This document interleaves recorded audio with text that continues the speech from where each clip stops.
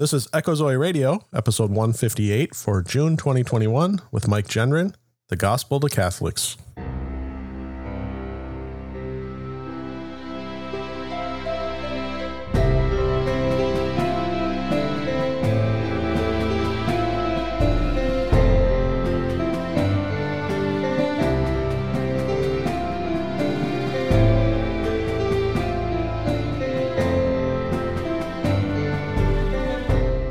Welcome to Echo Zoe Radio, the podcast outreach of Echo Zoe Ministries, where you'll hear about important topics affecting the church today. Our primary goal is to explore a variety of issues while remaining faithful to God and His Word. Stay with us for the next hour as your host, Andy Olson, shares his conversation with this month's guest.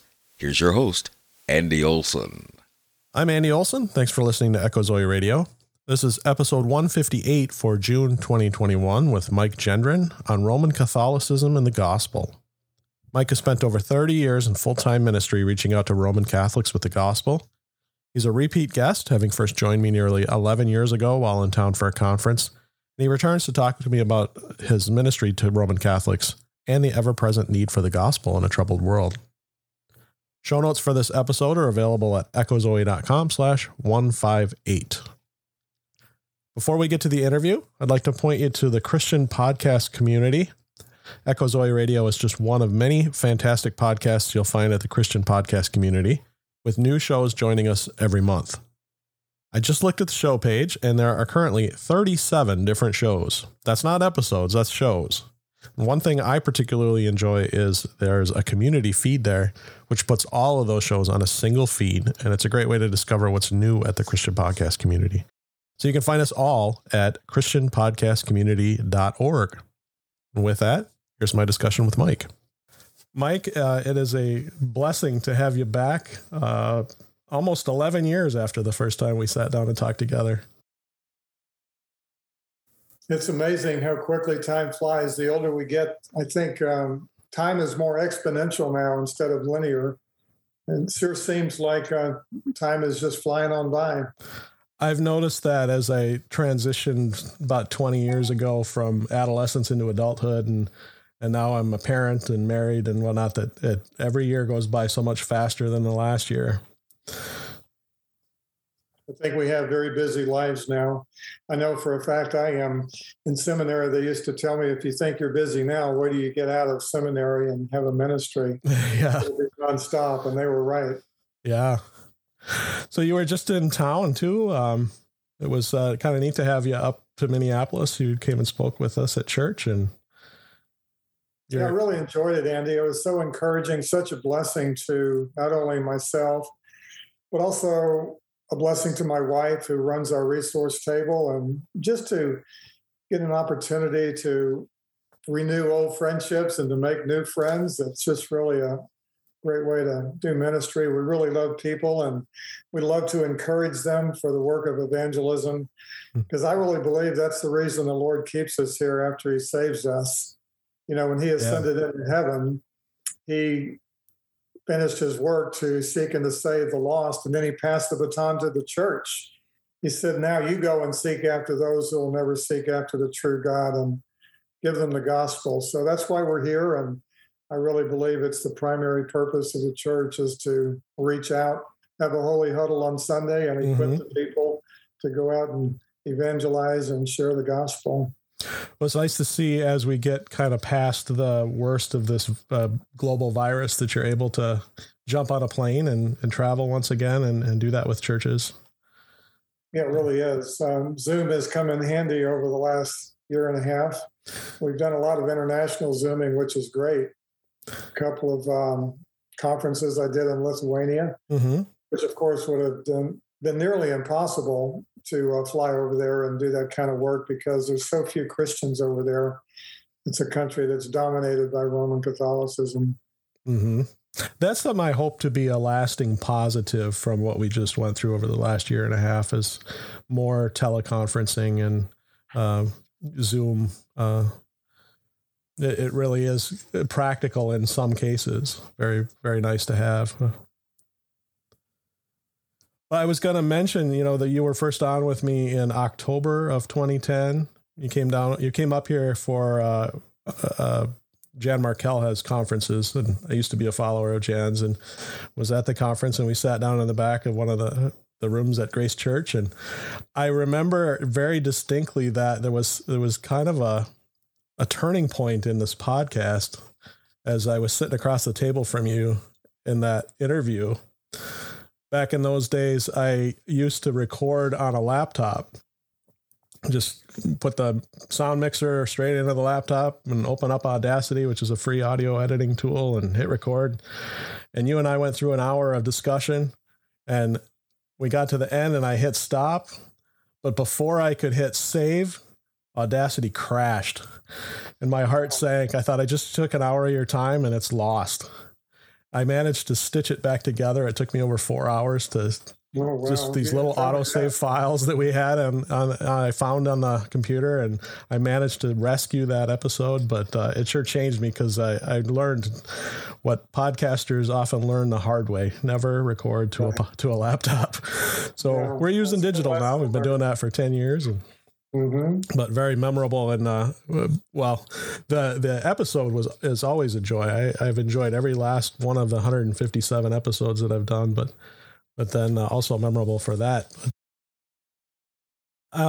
Before we get too started on discussing the topic of the day, can we talk a little bit about your ministry and what you do? And we talked about your travel, but maybe a little bit of your testimony. Well, sure, Andy. I was in the corporate world for 17 years, and the providence of the corporation reorganized, and I was let go. And there I was with a huge mortgage and wondering what I'm going to do. And it was during that time that I believe it was the Lord leading me to seminary.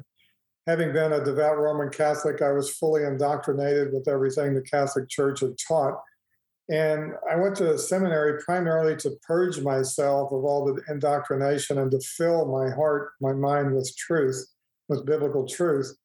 And then I planned on going back into the corporate world, but the Lord had other plans. My last semester at seminary, I was introduced to a video that actually was a very clarion call to reach Roman Catholics with the gospel. They interviewed former priests and former nuns, and they had a desire to share the gospel with Catholics. And so as I watched the video, I brought it home and shared it with my wife, and we decided that for the next 3 months, we would invite every Roman Catholic we knew to our house every Tuesday night, and we'd share this video, and then we'd serve dessert and answer questions. Well, within 3 months, we saw 17 Roman Catholics exchange their religion for a relationship with Christ. Praise God. And so, yes, what do you do with 17 new babes in Christ? Well, we invited them back over on Wednesday night to help them grow in the grace and knowledge of our Lord. That's what the Great Commission is to make disciples, to teach them everything Christ has commanded. And so it was during those Wednesday night sessions that many people began saying, can you write some of this down so that we can share it with our loved ones and our family members? And the next thing you know, we're developing a newsletter and publishing gospel tracts. And so the ministry really took off. I was invited in to several churches, and one of the churches, I thought I was only preaching to 3,000 people. Little did I know that the pastor had a cassette ministry that went out all over the world. Oh, wow. And so now my message was going out all over the world, and we started getting emails and phone calls wanting more information. And so it appeared there was really a great need to reach out to this huge mission field made up of 1.3 billion Roman Catholics. And so we never really set out to start a ministry, but the more we were sharing the gospel and the more we saw converts, the more we felt like this is what the Lord wanted us to do with our lives. And so fast forward 30 years later, we've circled the globe twice now, been all over the globe, and down to Australia and New Zealand and over the Far East to the Philippines and Myanmar, all over Europe, Central America, up to Canada. So wherever there's a huge Catholic population, that's where we're called in to equip the body of Christ to reach out to the Roman Catholics who are lost. And Something has happened in the last 10 years, and that is we've seen the evangelicals signing unity accords with the Roman Catholic religion. And so our primary purpose has now shifted. Initially, it was evangelistic, but now we also have to train evangelicals that the Catholic Church really is a mission field.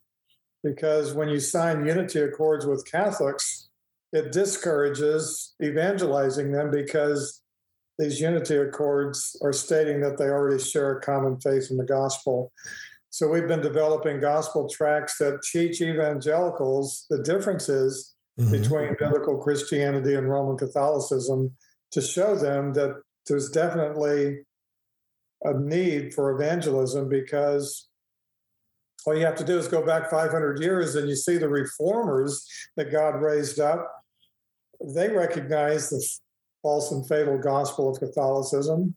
Remember the 5 solas, that was a response to Roman Catholic evangelism, because the Catholic Church was teaching you're saved by grace plus merit, faith plus works, Christ plus other mediators, scripture plus tradition, and glory was going to God and Mary and all the saints. And so the reformers said, no, this is not true. They were reading the Bible, and the Bible said we're saved by grace alone, through faith alone, in Christ alone, according to scripture alone, all for the glory of God alone.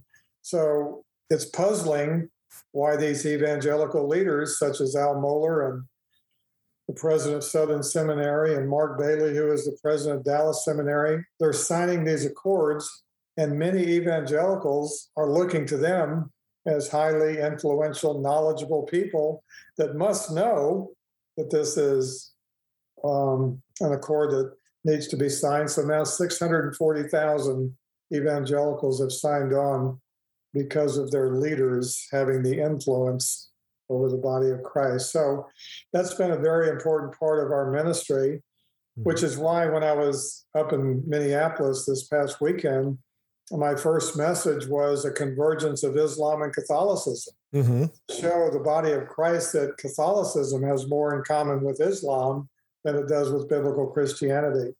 And I only wish these evangelical leaders could listen to some of these messages and take their name off these unity accords. Yeah. There was a lot there. I don't like to interrupt, so I'm writing questions down to come back, let you finish your thoughts. I was curious when you were given your backstory of your ministry, and you decided after the corporate world to go back to go into seminary. Just curious how long you had been saved at that point. Only 4 years. Oh, wow.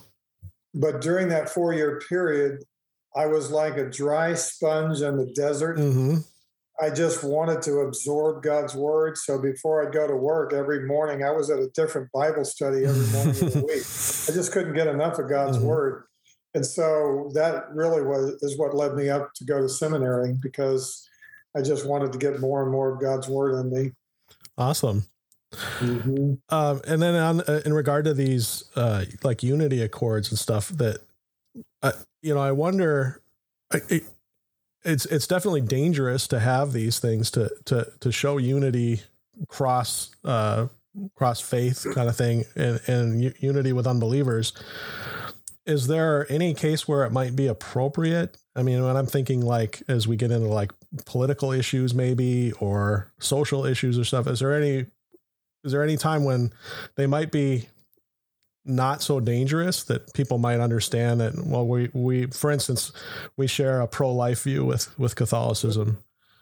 Yeah, that's a good question, Andy. And I'm glad you asked it, because if these unity accords would have left out theology, I would have signed it, because let's be co-belligerents with everybody we can to fight the social wars, to stand for pro-life and stand against abortion. Yeah, I would have signed it. But once you incorporate theology and statements that we share a common faith in the gospel, that puts it off limits to an evangelical. Yeah, definitely. So that's the problem. But yes, that's a good question. Let's be co-belligerents together, but let's don't pray together. Let's don't pretend we're all brothers and sisters in Christ together. We're not. I think of not just Catholics, but say Mormons as well, that we can have a lot in common, but we don't want to cross over on the theology.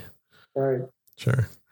You also mentioned you brought up the Reformation and kind of talking about how 500 years ago they recognized the problems with Catholic theology. How much has that theology diverged in the time since the Reformation? Have they continued to build upon their heresy and their poor doctrine? The Catholic Church, yes. Over the last 500, say since the Reformation? Yeah, the Catholic Church has what are called infallible dogmas, and they're pronounced by infallible bishops when they speak with one voice. Mm-hmm. And so by nature of an infallible dogma, it can never change. And so it's like putting it in cement. It's there throughout the existence of the church. And so the Catholic Church continues to build on their infallible dogmas. The most recent ones have to do with Mary. In 1858, they pronounced that Mary was conceived without sin. It's called the Immaculate Conception. And so Catholics began asking, well, wait a minute, if sin is what causes death and the body to decay, and Mary was conceived without sin, and you said she lived a sinless life, then where's Mary? She must still be alive. Mm-hmm. So they had to come up with another infallible dogma in 1950. Almost 100 years later, they declared that Mary was physically, bodily assumed into heaven. Mm. And that's why she's no longer here. So she never experienced death. And it's really amazing because the Lord ascended into heaven as the king. Mary was assumed into heaven as the queen. They just really steal the attributes of our Lord Jesus Christ and give them to Mary. She's said to be co-mediatrix when Jesus is the only mediator between God and man. And so they really exalt Mary to a place of really the Godhead, even though they haven't gone that far. But they've given her many of the divine attributes that are given to Christ. Now, you mentioned the Immaculate Conception. Is that a doctrine that you find evangelicals misunderstand? That they might think that that's talking about Jesus rather than Mary? Well, there may be some that do, but boy, it's pretty clear. Yeah, there was Mary that they're talking about. That's why it was a pronouncement in 1858, not in the first century. Yeah. Mm-hmm. I wanted to ask you about Francis. I don't follow Catholicism very much. I don't have my in-laws are Catholic, my wife's parents, but beyond that, I don't have a whole lot of Catholic friends or family members or whatnot. So I don't tend to follow Catholicism, but I kind of catch little snippets here and there. And Francis seems to be quite a different pope than we've seen in recent history. Yes, he is. He's probably the most controversial pope in the last 400 years. Number one, he's a Jesuit pope, the first Jesuit to ever. What's a Jesuit? What makes somebody a Jesuit? Well, the Jesuit order was founded at the Counter-Reformation in the 16th century, and its main goal was to eliminate any opposition to the papacy and to Roman Catholicism. And that's why you had a lot of the Inquisitions and the St. Bartholomew Day massacre, where the streets in Paris were ankle deep in the blood of born-again Christians, and they were put to death by the Roman Catholic Church.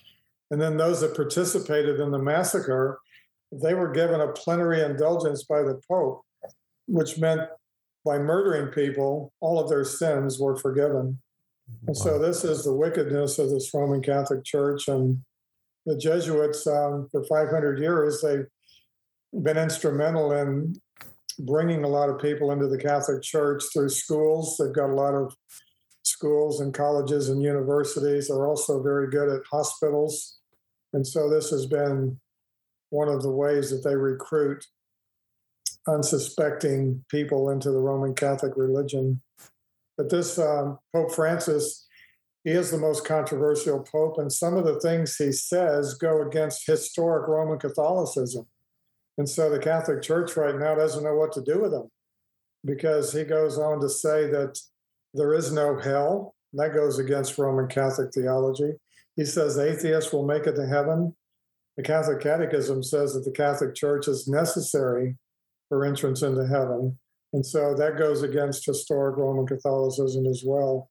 And so he continues in his 7 years of being Pope to come out with these bizarre statements. And you'll find that oftentimes afterwards, a lot of the cardinals will have to come along and try and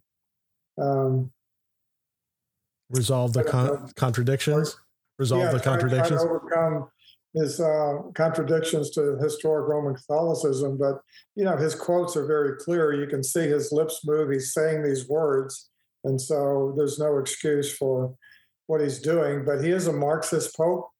He's also, of course, the political leader of the Vatican City, which is a sovereign nation, which is why you have political leaders coming to the Vatican to meet with the Pope. So he's combining this global religion with the global government. And we know ultimately that's what biblical prophecy reveals, that there will be a one world government, a global religion, and a one world economy. And you see this Pope, Pope Francis, really involved. He's got his hands in all different aspects of it. Wow. And I had the ecumenism as a bullet point that I wanted to hit on, but I don't know if I want to save this question and talk about that first, or how do the Jesuits reconcile this history? I mean, you just described that they were formed to counter the Reformation in opposition to the papacy. How do they reconcile that with this ecumenical movement? Doesn't it seem? I mean, that seems contradictory to me. Well, it's another good question. In Vatican Council II, which 1963 to 65, they changed what they call us. Prior to Vatican II, we were called heretics, and they tried to eliminate all the heretics. But now, because of the ecumenical movement, there is a decree of ecumenism given at Vatican II. So they recognize that they can't woo us back by calling us names. So now we're called separated brethren. Mm. And the reason we're separated brethren is that until we come back to Holy Mother of the Church, we cannot enjoy the fullness of salvation. And Andy, do you know what you and I are lacking according to the Catholic Church for the fullness of salvation?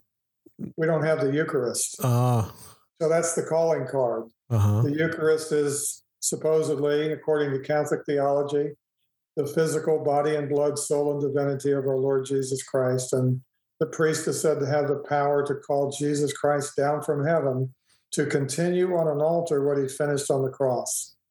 And that's what the sacrifice of the Mass is all about. It's a propitiatory sacrifice, which means God's wrath is turned away for the sins committed in the previous week by Roman Catholics who attend the Mass. It's also a means to get people out of a place called purgatory.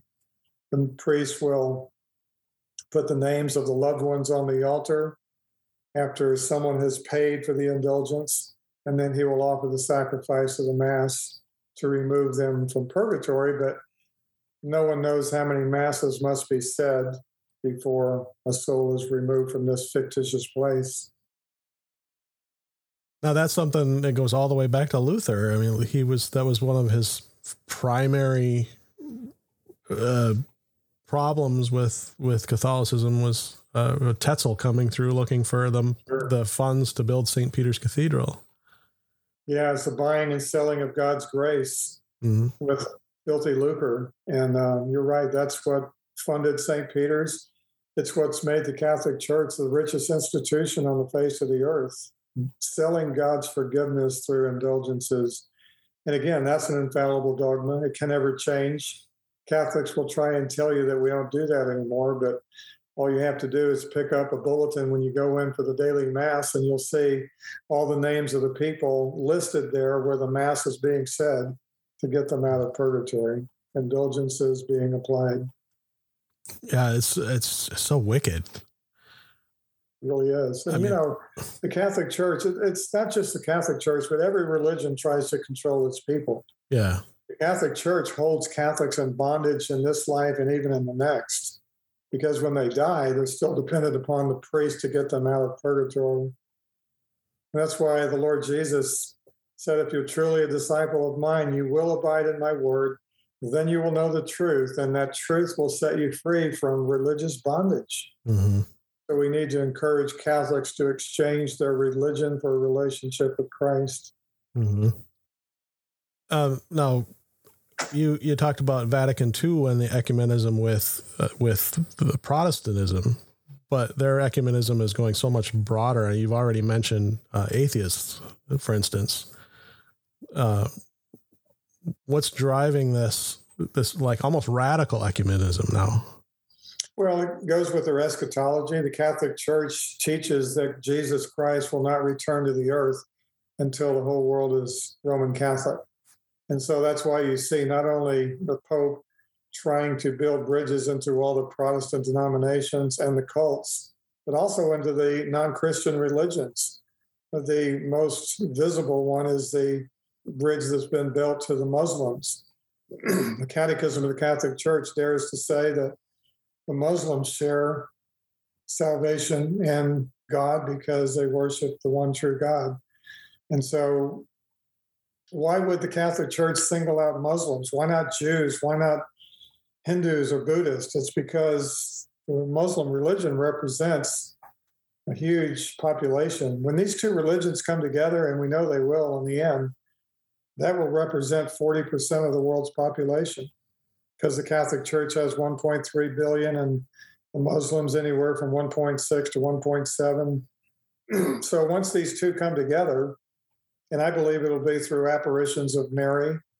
She's highly revered among Muslims, and they look to her as coming for all of her children. Muslims now are going to apparition sites to get messages from Mary. But when these two religions come together, I believe the other religions will follow suit.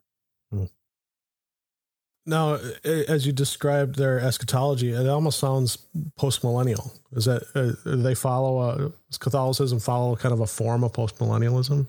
No, they're Amil. They're Amil? Yeah, they don't believe in a 1,000-year reign of Christ.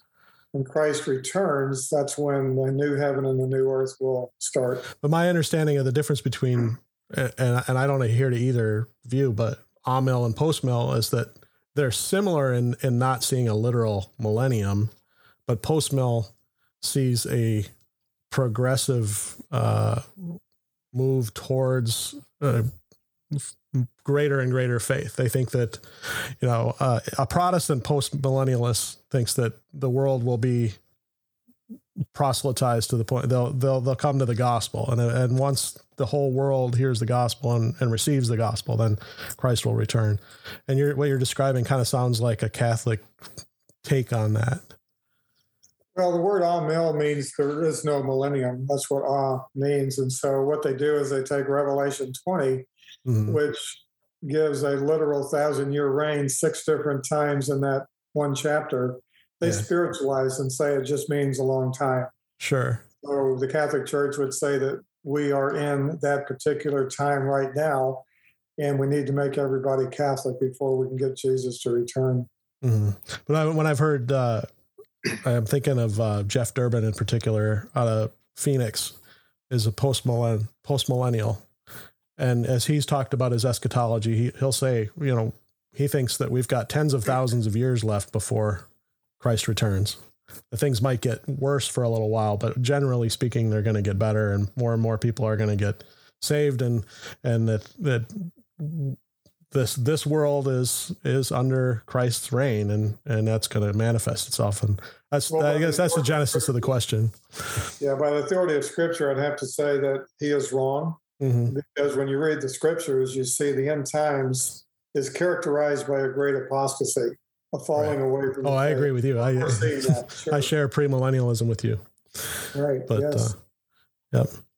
Okay, I'm just curious because it sounds similar to, and I might not fully understand post-millennial eschatology, but I try to seek to understand even that which I don't agree with. I mentioned that my wife grew up Catholic, that her parents are Catholic, and so I was asking her if she had questions, and she had the big one you probably hear from a lot of former Catholics, and just wondering what would be, in your experience, the most effective way to witness to Catholics. Now, you mentioned your Bible study and having people quickly come to faith in Christ. Yeah, I'm glad you asked the question, because the two most important biblical principles that we need to share when we witness to Roman Catholics. Number one, the Bible is the supreme authority in all matters of faith, because the Catholic Church teaches that there's 3 equal authorities. You have the Bible, and you have sacred tradition, And then you have the magisterium of the church made up of the bishops. Well, they say all three of these are equal, but in actual practice, it's the bishops sitting above the other two authorities. And they do a masterful job of twisting and distorting the scriptures such that it conforms and harmonizes with their ungodly tradition.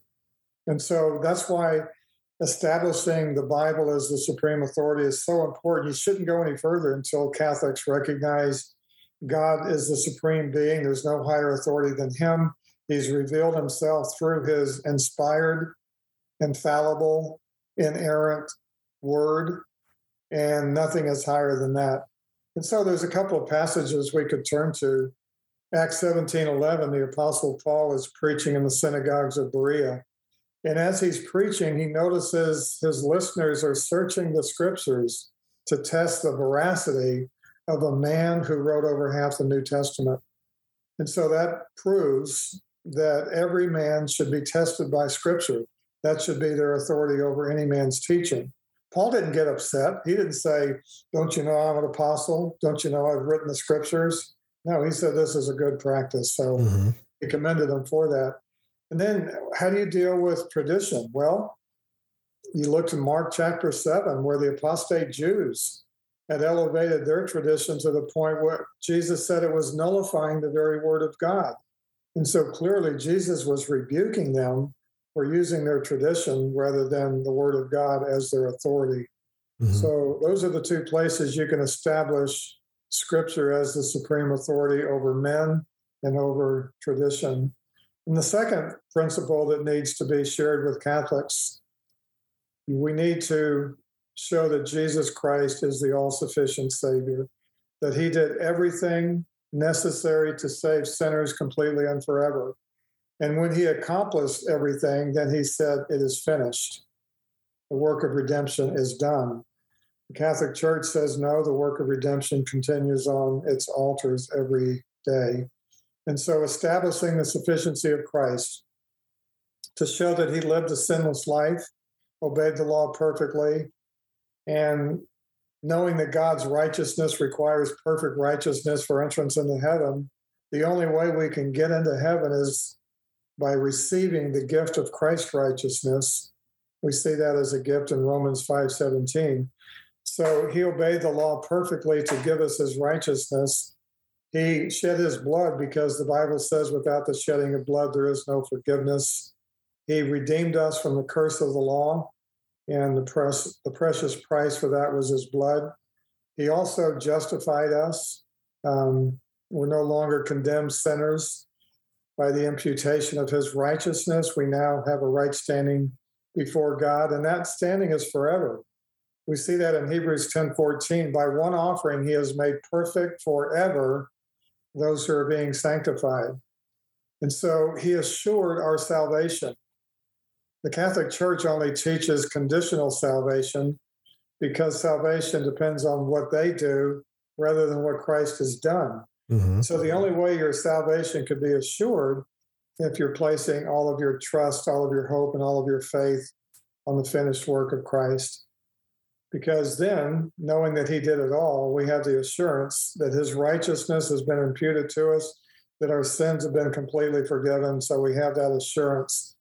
And then, the question comes up, well, sin is what caused separation from God. So once we're born again, why doesn't sin separate us from God anymore? It's a good question. And Catholics will often ask that. It's because all of our sins were placed on Christ. And we see that in Romans 4:8. Blessed is the man whose sin God does not take into account. We see it again in 2 Corinthians 5:18, that God is reconciling the world to himself through Jesus Christ, not counting men's sins against them. So that's why we never are separated from God again after we're born again. All of our sins were imputed to Christ. He suffered once for all sin, for all time, and we have that assurance that our sins have been forgiven. Wow. And tell me if I'm misunderstanding, but my understanding of a Catholic theology is that they'll also invert justification and sanctification. Whereas the scriptures say that we're instantly justified and we spend a lifetime being sanctified, they teach that you're instantly sanctified at baptism, and then you spend your life working towards justification. Is that accurate? You're close. Baptism is the sacrament of justification and the sacrament of regeneration. So most Catholics are baptized when they're 7 days old. No capacity to put their faith in anything. Mm-hmm. They're said to be justified through the sprinkling of the water, and also they're born again, regeneration. Now, later on, when the Catholic grows up and commits a mortal sin, they're now de-justified, and they have to be re-justified by receiving the sacraments and doing good works to obtain the merit necessary to gain eternal life. And so this is a cycle Catholics go through all their life. Justified at baptism, de-justified at mortal sin, re-justified by the sacraments, and de-justified. You never know where you stand before a holy and righteous God. And so that's Roman Catholicism. They do intermix the two because it's a constant process of becoming right before God, not knowing God's righteousness requires perfect righteousness. And I played baseball. When I committed my first error in the outfield, there's nothing I could do to get that perfect 1,000 fielding percentage again. Mm-hmm. All I could hope for is .999 something. Mm-hmm. And it's the same way once you've sinned. You can never get the perfect righteousness that God's righteousness requires. And so we have to rely on the righteousness of Christ being imputed to us by faith alone. That's what justification is. Mm-hmm. Well, the last bullet point, I think we could spend a half hour on, and I'm more than happy to do it. And that was the dire need for the gospel. Yes. And you've woven that through the discussion already. And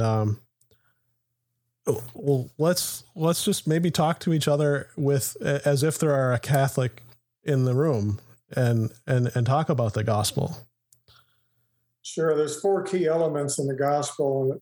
It always starts with God's holiness. Righteousness and justice is the very foundation of his throne. God cannot overlook sin. He must punish every sin that's ever been committed by every man and woman that's ever lived. That's a characteristic of his holiness and his perfect justice. And so when you look at God's holiness, then you see that man is a sinner. Man stands guilty before a holy and righteous God. The Bible says all have sinned and fall short of the glory of God. And then we read the wages of sin is death. The soul that sins will surely die. And so God didn't leave us in that hopeless and helpless condition, sinners under his condemnation. He sent a Savior, the Lord Jesus Christ, the eternal Son of God, born of a virgin, became a man, lived a sinless life, and then died on Calvary's cross as a substitute for those who would put their trust in him. You see, divine justice was satisfied when Jesus died on Calvary's cross for all those who would trust in him. God punished Jesus as a substitute for sinners, satisfying divine justice. Now, those who reject Christ, those who don't know about Jesus, divine justice must be satisfied, and that takes place at the great white throne judgment. That's where everyone stands before the Lord Jesus Christ, who has never trusted him, and divine justice will be paid when Jesus says, "Depart from me," and they're cast into the eternal lake of fire. And so that's the gospel. And the only response that a man can make in order to be saved is to repent and believe the gospel. And the word repent, the Greek word is metanoia. It simply means you must change your mind about the former way you believed and now believe the gospel of Jesus Christ. So if you're a Catholic listening to this, you have to repent of your Catholic teaching that says you are saved by water baptism and the sacraments and the participation in the Mass and doing your good works and obeying the law. You must repent of all those things that you thought could save you and put all of your trust in the only one who can, and that is the Lord Jesus Christ. So it's salvation by grace alone, through faith alone, and Christ alone, according to Scripture alone, all for the glory of God alone. And so if there's anyone listening, I urge you, repent, change your mind, and put all of your trust in the Lord Jesus Christ. That is your only hope. If you think that Jesus only did 99% and you must do 1%, you're lost, because it's an insult to Christ. He did it all. And if you think you can add some of your filthy rags of righteousness to what he did, that's an insult, and it nullifies saving grace. So you must come to the cross with empty hands of faith, bringing nothing but your sins. You got to leave everything else behind. Mm-hmm. It's also so freeing when you really grasp that, when you understand the gospel and you realize that Christ did it all, that I don't have to go perform rituals. I don't have to pay anybody anything. I don't have to do any good works, that he paid it all. And then I know the book of James tends to be popular amongst Catholics, that faith without works is dead. And that as we're saved, as we repent and come, as you've just laid out for us, that we then turn to those good works, not because we want to earn something, but out of gratitude for what he's already done for us. Yeah, that's why the 3 verses in Ephesians 2:8 through 10 are so important for Catholics to consider. We read that we are saved by grace through faith. It's not of our works. It's a gift of God, so that no man may boast. But then the very next verse says, now that you're a new creation in Christ, do the works that God has prepared for you to walk in. But you cannot do those works until you're first saved, until you're born again. Then you're a new creature in Christ. Then you do the works that God has prepared. But as you say, not to merit anything, but out of love and gratitude that God saved you. And yeah, so when you look at James, faith without works is dead, we say amen. Mm-hmm. Because when you look at faith, faith is the root and our works is the fruit. So if the root is dead, then there will be no fruit. If the root, which is faith, is alive, then it will produce fruit. And the Bible talks about the fruit of the Spirit, and that's some of the demonstrations that we are born again, that we're doing the works, the fruit of the Spirit. So, I wish Catholics would read the context. James is not telling us how to be justified. He's simply contrasting what true saving faith is and what dead faith is. Dead faith will never produce fruit. Living faith that's given by God will always produce fruit. Mm-hmm. But also it's important to point out the difference in what the scriptures describe as works, as you describe fruit. What are those fruits versus what? People might look to, say, Mother Teresa and say, well, look at, she cared for all of these poor people in India, and, isn't that good works and isn't that good fruit? Well, Mother Teresa, by her own admission, was not a Christian. In the end, she even doubted whether or not God existed. She's a classic example of one who even Protestant ministers will elevate as an ideal Christian, but she didn't know the gospel. She didn't trust in Christ for her salvation. She was trusting in what she was doing. And so if works got you into heaven, she'd be in the inner circle. But unfortunately, we're saved by grace. And I say unfortunately for Mother Teresa. And so the fruits that we see are, you see the fruit of the Spirit in Galatians chapter 5, love, joy, peace, kindness, gentleness. So that's the demonstration that we've been born again. We're a new creature. Mm-hmm. And right alongside that, in the same chapter, you see the deeds of the flesh. And so as a person grows in sanctification through the power of the Holy Spirit, he's putting to death the deeds of the flesh, and he's conforming his life to the life of Christ. And so that's what sanctification is all about. And then ultimately we end our lives at glorification, either at the rapture or when we die, we'll be instantly into heaven where righteousness reigns and there'll be no more sin. So that's what glorification is. We're saved from the presence of sin. Mm-hmm. Sanctification saves us from the power of sin. And justification saves us from the punishment of sin. Justification and glorification are the two bookends. Sanctification is the life we live in Christ. Mm-hmm. I had forgotten I wanted to bring up, so I want to circle back.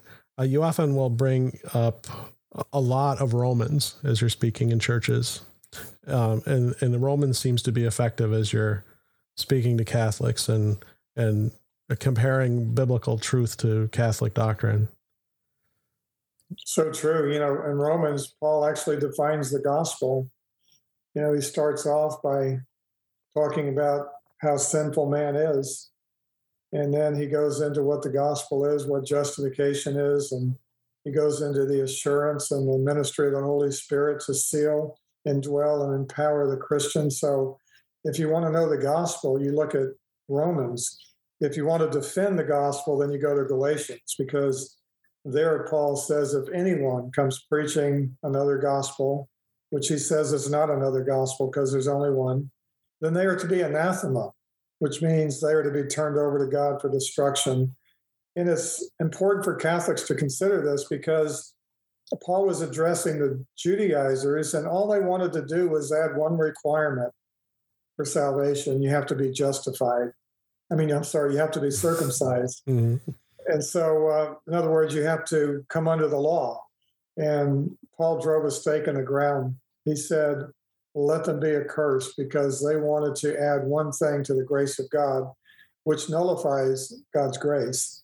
And so Roman Catholics, if you look at their plan of salvation, they are under a divine curse as well, because the Catholic Church teaches in order to be saved, you must be baptized, you must receive the sacraments, you must participate in the sacrifice of the Mass, you must do good works, you must obey the law, you must participate in indulgences which remit temporal punishment for sin. And then after all of that, you can expect purgatory to purge away the sins that the blood of Christ was unable to purge away. And that's Roman Catholic salvation. So that's under a divine curse. So Roman Catholics need to know that their priests, their bishops, and their pope are under a divine curse, and they need to come out from under that religion and worship God in spirit and in truth. So there's that direct analogy with Galatians on the Judaizers and bringing in circumcision. We also see, at least I see a lot of analogy in Hebrews and seeing the priestly sacrifices and whatnot, and the analogy to then say the Eucharist and a lot of the ritualistic aspects of Catholicism. Yeah, I often wish Catholics could read and understand Hebrews 9 and 10, because it totally destroys the concept of the Roman Catholic Mass, because it says very clearly that Jesus died once for all sin, for all time. There are no more offerings for sin. The Mass is an offering for sin. It's a propitiatory sacrifice. Now, they say it's a representation of Christ 2,000 years ago, but that's just doublespeak. Mm-hmm. He died once for all sin, for all time. He doesn't continue to be offered on an altar, because there are no more offerings for sin. So if you're a Catholic listening to this, read Hebrews 9 and 10, and you'll see that Jesus Christ, the perfect high priest, offered himself once, the perfect sacrifice, to a perfect God who demands perfection. And then he cried out, "It is finished." That was his victory over sin and over death. And so trust in the one high priest, the Lord Jesus Christ. Don't trust in your priesthood. In fact, when Jesus gave up his spirit, there was a miracle that took place in the temple. The Holy of Holies, the veil that separated the Holy of Holies from sinful man, it was ripped open from top to bottom, showing that now through faith in the shed blood of Jesus, we have direct access to God. We don't need priests anymore. So Jesus put an end to the sacerdotal priesthood when he offered himself. And the Catholic Church continued Judaism by establishing a sacerdotal priesthood, but it's superfluous, it's unnecessary, and it actually blasphemes Christ. So I'd like to get back into your ministry and resources that you've got. I think you said it's over 30 years of ministry. Yes. I've got listeners not just here in the United States, but throughout the English speaking world, and even some English speakers in non-English speaking countries. Where can they go for more? So much of the Western world has ties to Catholicism. We've got family members, we've got neighbors, we've got friends, we've got people we care about. Where can we get some of your resources that can help us to reach those loved ones? Yeah, it's been a labor of love to produce these resources, and I really do love Roman Catholics. I've dedicated my life to reaching them with the gospel. And so we've developed 7 different gospel tracks, and they're very effective because each one of them gives a clear presentation of the gospel, and they address different issues. One is called "You Can Never Do What Christ Has Done." I mean, it's a perfect example of what we've been talking about. Give up on trying to get to heaven on your own merit and your own works. Trust in what Christ has done. So this track lists all the things that Christ accomplished that man could never do. We have another track, Roman Catholicism, Scripture versus Tradition. And what I do in this track is I use the Catholic Bible right alongside the Catholic Catechism, and I show the doctrines of Jesus and the doctrines of salvation, and it forces a Catholic to choose. Am I going to trust my Bible or am I going to trust my catechism? Because you cannot believe both. They're diametrically opposed all the way through. This has been a very effective tool. We also show 2 paths to eternity in this track.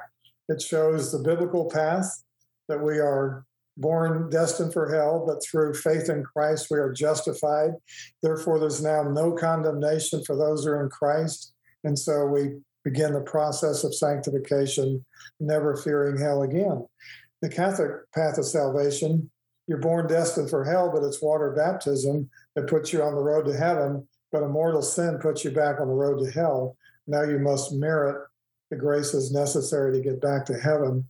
And so when I show these 2 paths to Catholics, they say, yes, this is what we're taught. This is the Catholic path of salvation. And then you show them the biblical path, and it's very eye-opening. And so it's been very effective. I've written 2 books. One is Preparing for Eternity, and it's become a classic. I wrote it about 25 years ago, and I wrote it with a dual purpose: to equip evangelicals to know how to reach Roman Catholics. Mm-hmm. And I also wrote it to give to a Catholic because it's written in the spirit of love and compassion.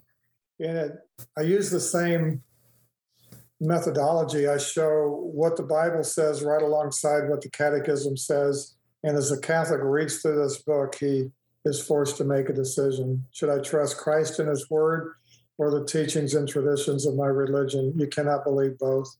And then I've written a book called Contending for the Gospel, which is a message I gave in Minneapolis this weekend. The gospel is under attack like never before, the purity and the exclusivity of the gospel. So this book defends the gospel. It shows where the attacks are coming from and how Christians can be exhorted by the words of Jude when he said, earnestly contend for the faith that was once and for all delivered to the saints in the first century. So we need to recognize the great apostasy is going to continue. Discernment in the church is decreasing. We need to discern truth from there and take a stand for the glory and honor of our great God and Savior, for the sanctity of his church, and also for the purity and exclusivity of the gospel. And Andy, we also have 17 DVDs, and that's how we started our ministry, by showing gospel videos. And each DVD contains 2 messages with all the keynote PowerPoint slides. So it's a great resource for Bible studies to invite people over to watch the gospel as we did 30 some years ago. We also have a set of gospel cards. I took the 12 most important words of the gospel, put one word on each card, and then on the back of each card, 4 bullet points defining and explaining what each word means according to Scripture.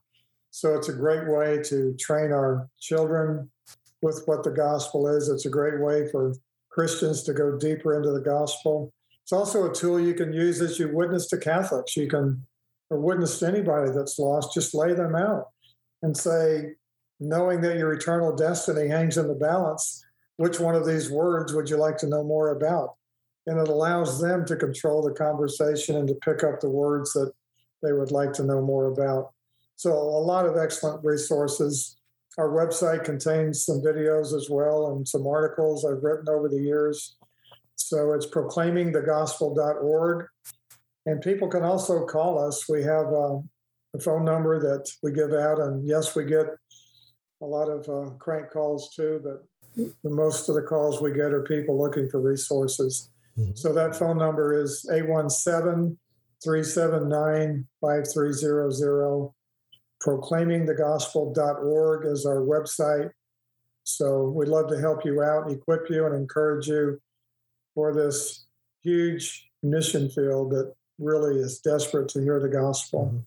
And I will put that in the show notes as well. So if you're listening, say you're in the car or you're away from a notepad and you're wondering what that website was or the phone number, echozoe.com/158 is the episode. But of course, just go to the website and find the episode that you just listened to. If it's fresh, it'll be right on the front page, and I'll have it in the show notes as well. So in case you don't have a note card, I know it happens for me a lot. People talk about things on a podcast and you're in the car and then you get home and you forgot that you even wanted to look that up. But so it'll be there if you're so inclined. So Mike, such a great conversation once again. I'm glad to have you back. 11 years. Let's make it less than that for the next time. Let's do it. I'm ready. I'm hoping that you'll be back up to see us again too. And that, and I know you've talked about you're looking forward to things opening back up and getting to travel again and meet the saints and brethren around the country and around the world. So, I'm happy for you in that regard. That's kind of a neat thing to be able to do.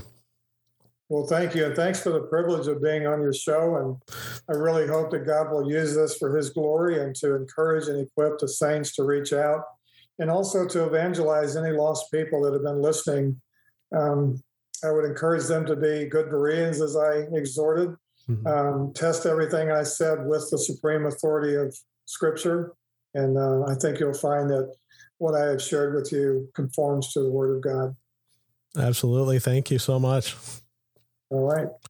Echo Zoe Radio is an outreach of Echo Zoe Ministries. If you are blessed by the show, please consider offering your support. There are many things you can do to help, including prayer, sharing the show with others, and your financial support. Echo Zoe Ministries is a registered nonprofit organization with 501c3 tax-exempt status, and your donations are tax-deductible. For more information about how you can support Echo Zoe Ministries, please visit echozoe.com/support. That wraps up episode 158. Thanks for listening to Echo Zoe Radio. And for show notes, you can visit echozoe.com/158. If you have a suggestion for a guest I should try to get on the show or a topic idea you'd like to know more about, please reach out to me. The best way to do that right now is with the contact form at echozoe.com/contact or by emailing me directly at andy@echozoe.com. Lord willing, we'll be back next month with the July episode of Echo Zoe Radio.